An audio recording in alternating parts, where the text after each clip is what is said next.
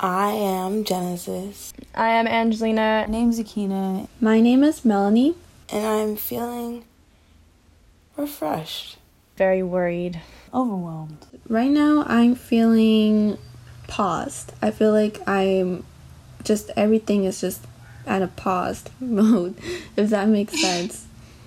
That totally makes sense. All right. Hey, my name is Rachel, and I am a student at El Capitan High School, located in Merced, California. I am a senior.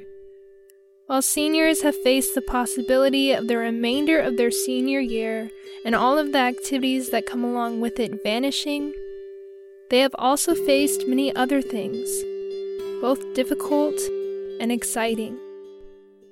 Yesterday, I think I made a mistake on the date, but anybody would, because all the days are like melded together. I think what I'm going to do is just not turn 18 this year. We'll just try again next year.